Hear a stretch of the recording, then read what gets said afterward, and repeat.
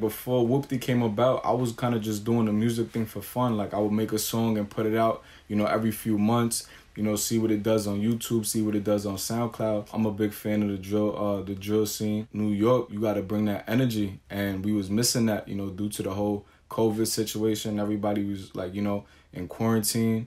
So it's pretty much like we was just missing that energy, that New York swag. So I was just like, I got to bring something to the table, man. It's my time.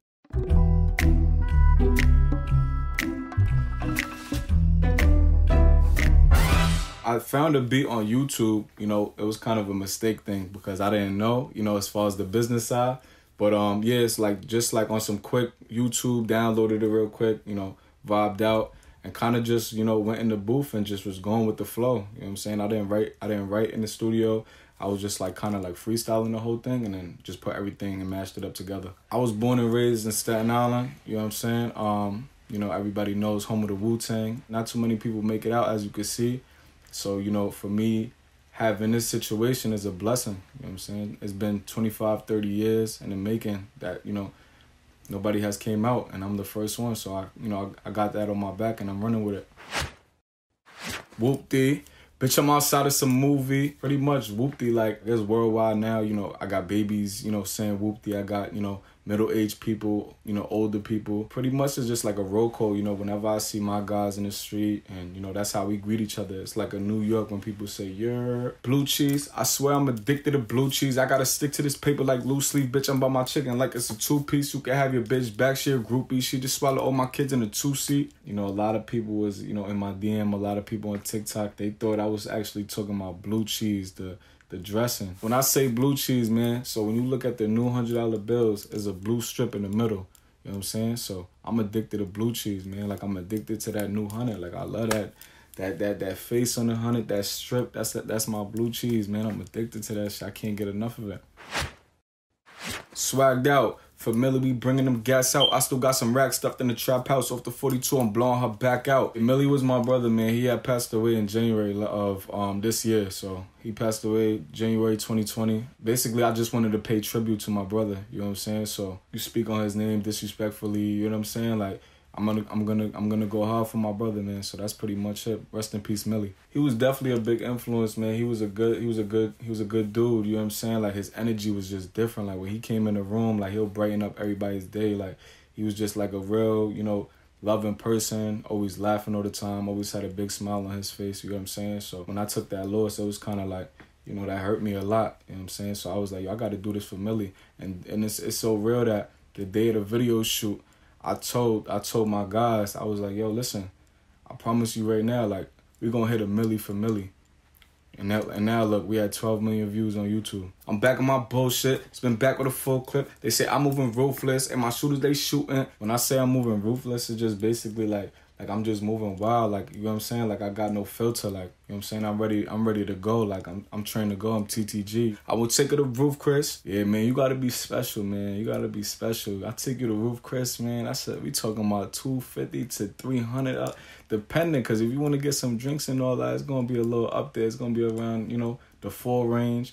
But, yeah, you got to be special. You can't be anybody. And I ain't taking you to Roof Chris if you, for the streets, so. You might get some Chick-fil-A or something. I get the breach, then it's adios. If I'm with your trees, then she giving throat. I get that paper, I get that money, and then I'm gone. Like, you know what I'm saying? Like, I'm here for one thing. I got to get this money. You know what I'm saying?